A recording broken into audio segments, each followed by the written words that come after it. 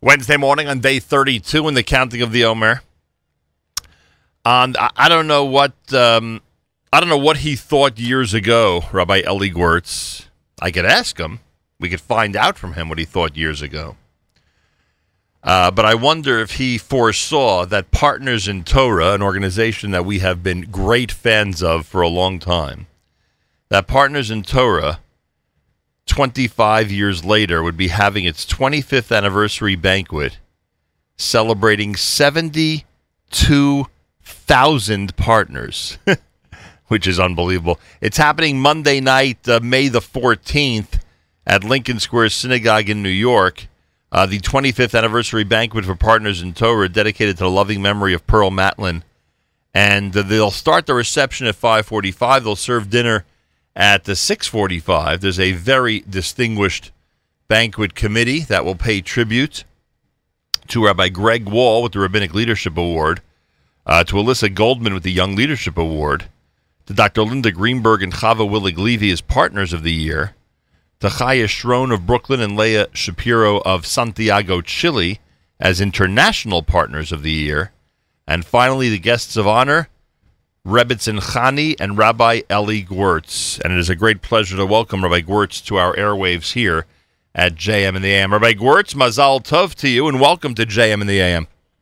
Thank you, Nachum. It's good to be back on the air. So if I would have asked you 25 years ago if you foresaw all these amazing statistics and all these incredible accomplishments, what would you have said? I would have said you're all wet, and it's never going to happen. I started the program as a small program in the basement of a shul in Passaic, New Jersey. We had 3 sets of chavrusas the first night. We actually started 2 weeks before Pesach in 1993. And I don't know, somehow Hashem had other plans. What do you think, I mean, as you look back, was there a specific, episode or short period of time that really was significant in getting you to the next level, the next stage? Is there a specific point that you remember that was really significant in Partners in Torah history? Well, first of all, there were 2 things. Initially, when we started the program, it was just face-to-face in shuls and JCCs and day schools. And so there were quite a few programs at the time. But we got a call from somebody in Ketchikan, Alaska, by the name of Ron Adler. And Ron Adler asked if he could be part of Partners in Torah. And I said, where on earth did you hear about it? And he said, I have a brother in Elizabeth, New Jersey. And he's a participant, and he thought it would be a good idea for me. I said, okay, so how many people who are schooled in Jewish texts are there in Ketchikan, Alaska? And he said, none. So we came up with this idea of just matching. He was a social worker. I contacted a fellow by the name of Yosef Woodruff from Flatbush, who was a psychologist. I thought it'd be a good idea to put them together, and it gave Yosef Woodruff at the end of the month would give me his phone bill. He would circle the AT&T phone bill or whatever it was at the time, and anything bills from Ketchikan, Alaska. So we recompensated him. And little by little, I got a call from Gum Springs, Virginia. I don't remember how that one started, and Walla Walla, Washington, and that one. And little by little, we said, maybe we have a program over here. Maybe there's something to think about. And we started pushing this idea of people learning over the phone. But the turning point, I think, for me was the real turning point was in 1999 when I heard about the Birthright program in Israel. And I had no plan. All I knew is that they were renting booths at the fair, the Birthright Fair, in Binyanei Ha'umah, and I think it was $200. And I got on a plane, I rented a booth. We had the most basic signage, and 180 Birthright students signed up for Partners in Torah. I was there personally myself, and we had a couple of staff already at the time in Israel, and we just sat there. We sold our wares. And one after one, they were saying, I'm interested, I'm in. And everyone would ask me, what's the catch? And I said, nothing. You can learn anything you want anything in Judaism with your own private teacher for up to an hour a week over the phone, free. And again, they would say, I don't believe it. And that energy of being on the ground and seeing these kids who are coming to Israel, who are very, very enthusiastic about Judaism, not knowing that much about it necessarily, but curious to find out more, and just giving them the opportunity to speak to a fellow Jew, someone who has some Jewish learning, day school background, has life experience in practicing Judaism, and putting the two together. There's a certain magic that happened that really spurred me to do more and more and more. Pretty amazing. Rabbi Eli Gewirtz is with us live via telephone. He and his wife are guests of honor, and there are many other distinguished honorees.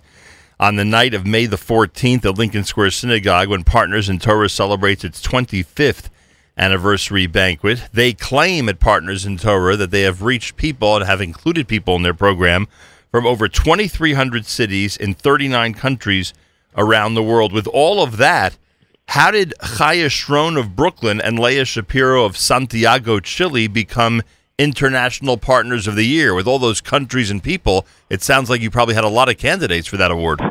We had a lot of candidates, but the two of them are learning together for over 10 years.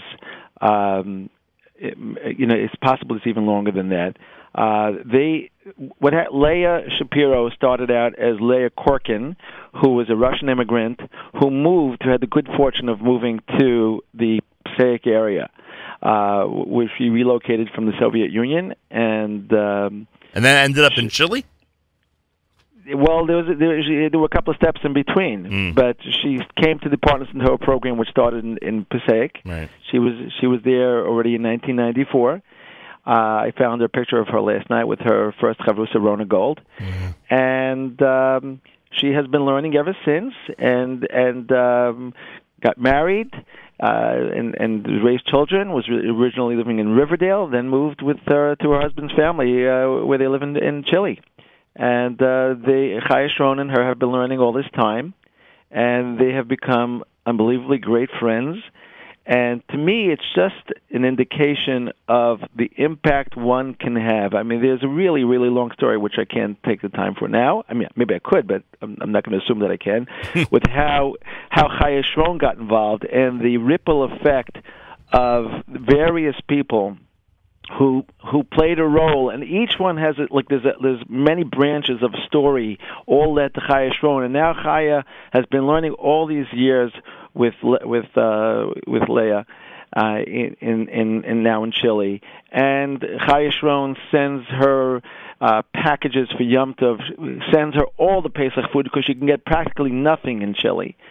Sends matzahs. I mean, she goes to Pomegranate and buys the store out, ships it over to Chile every year. I mean, it's just an extraordinary friendship. It's not about a teacher and a student. It's about two people who have become phenomenally good friends, and they learn from each other. Not just it's not a teacher-student relationship. It's partners in Torah. They're learning from each other, and that's one of just so many hundreds, if not thousands, of stories. By the way, and we should mention when it comes to international partners, and the truth is, we could say this about partners as well, just those that are both in the United States, that plenty of them have never met each other face to face, right? I mean, you could cite hundreds and hundreds have never met each other face to face. Yeah. Cool. There are quite a few that I've never met, and the interesting thing is, people always say, the telephone program is not as good as the face-to-face program, and initially I would have agreed with them because there's nothing like seeing a person face-to-face, but the telephone program and the anonymity of the program is extraordinary, and to the extent that I would think that most people who have Skype or Google Hangouts or FaceTime, they would be gravitating from the phone learning to doing something like that. And only a tiny percentage of the people do that. They enjoy that anonymity. They can be relaxed. They can be wherever they want to be. They be dressed any way they want to be dressed, not putting on makeup, not combing their hair, not doing anything. They're just being in the most natural, pristine way, friendly with the person. And when they do finally meet up, it is absolutely extraordinary. We have people coming in. We have somebody, obviously, Leia's coming in from Chile, but we have a student that's coming in from Utah, who for the dinner to meet his partner for the first time. There are several people. One person traveling from Chicago is coming in. I think the person from actually the mentor, the study partner of the one from Utah lives in Chicago, and he's flying in to meet his partner for the first time. And there's several people like that. And when they finally get together, for me to be there in person and see that is unbelievable. But unfortunately, I don't always get to see that. Greg Wall, do you know Rabbi Greg Wall? Know him very, very well. You know him very well. I hear that he's your Rabbinic Leadership Awardee. He sure is. And he was getting started with his own exploration of Judaism in the mid-1990s, a professional jazz musician. And he contacted Partners in Torah because he wanted a study partner. And he has been learning ever since September 1997 with the same partner. And he has not only gone on to become a mentor and teaching others through Partners in Torah, but he became a rabbi. He got smicha. He got smicha from Zalman Nechemia Goldberg. That's not. Something. It's a serious smicha. It's a serious smicha. That's for sure. It's a serious smicha, and he became a rabbi of a small shul in Manhattan, and then now is a rabbi in Westport, Connecticut. And I was there in the community. It's a thriving community because of Rabbi Greg Wall. Again, that ripple effect that no one can imagine, the impact of that little phone call, that one-to-one relationship, the ripple effect, the generations, the communities that it can affect is undescribable. And it's unknown. You can't know. You can't predict what's going to happen. But all we need to do is bring the two people together. The rest is magic. The rest is up to Hashem. It's really amazing. Information about the 25th anniversary banquet for Partners in Torah. Use one of our favorite phone numbers, 1-800-STUDY-42. It's 1-800-STUDY and then the number 4 and the number 2. Also, utilize that phone number if you'd like to be a student or a mentor. And as Rabbi Gewirtz has reminded us a million times, if you think you're not qualified to be a mentor, you are probably wrong, because we're not talking about everybody needing to be advanced academically, Jewishly, in order to be a mentor. Rabbi Gewirtz, there are partnerships that have been formed by quote unquote, regular people helping to teach and to help someone become familiar with the Jewish tradition. And anybody at any level could do it. So we should emphasize that. No, when are you signing up? Yeah, you've been asking me that for years. 1-800-STUDY-42, 1-800-STUDY, the number 4, the number 2. You can also go to partnersintorah.org/banquet, partnersintorah.org/banquet. Mazel tov to the other awardees, Alyssa Goldman Young Leadership Award, and Dr. Linda Greenberg and Chava Willig-Levy, and most people, or many people in this audience, know how incredible Chava Willig-Levy is. They are Partners of the Year. Again, my question, Rabbi Gewirtz, you probably have thousands of Partners of the Year candidates. How did we arrive at Dr. Linda and Chava Willig-Levy to be the awardees this year? I'm glad you asked me that question because I was afraid we wouldn't hear about it. We actually sent out an email before Pesach that's with the subject line that said "Nominate your partner." And we said, write a couple of paragraphs of why you think your partner deserves to be the Partner of the Year. And we got in well over 100 amazing essays, and I would have chosen every one of them. I mean, most of them. Right. And but then I read this essay by Linda Greenberg, Dr. Linda Greenberg, about Chava Willig-Levy. And I literally was so moved by what she wrote about her partner and the relationship that she has, and the impact that Chava Willig Levy has had on her life, I was blown away. But I handed the decision to several other people. Steve Savitsky, one of them. I don't know if I'm sure you know Sure. Steve Savitsky, Yeah, but I didn't know that you know he's involved with Partners in Torah. Well, I saw he's dinner chair, if I'm not mistaken. Oh, okay. So you've really been reading, you're doing your homework. Oh, yeah. And so we sent it to Steve. We sent it to a few other people, and that was the one that they picked. They didn't just pick it from the hat, but it was a hard decision. And Unbelievable.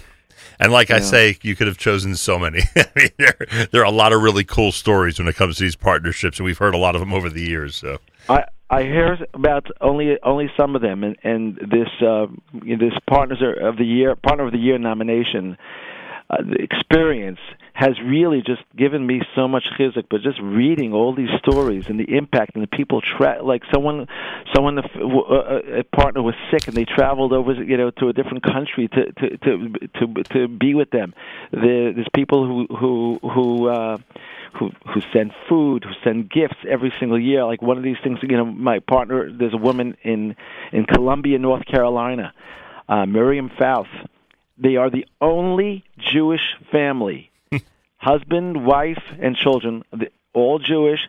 They're the only ones in Columbia, North Carolina. And she has a partner in Torah whose name is also Miriam Goldberg from Brooklyn, who sends them packages every Yontif, and who brought their chavrusas in to come in for their children's weddings.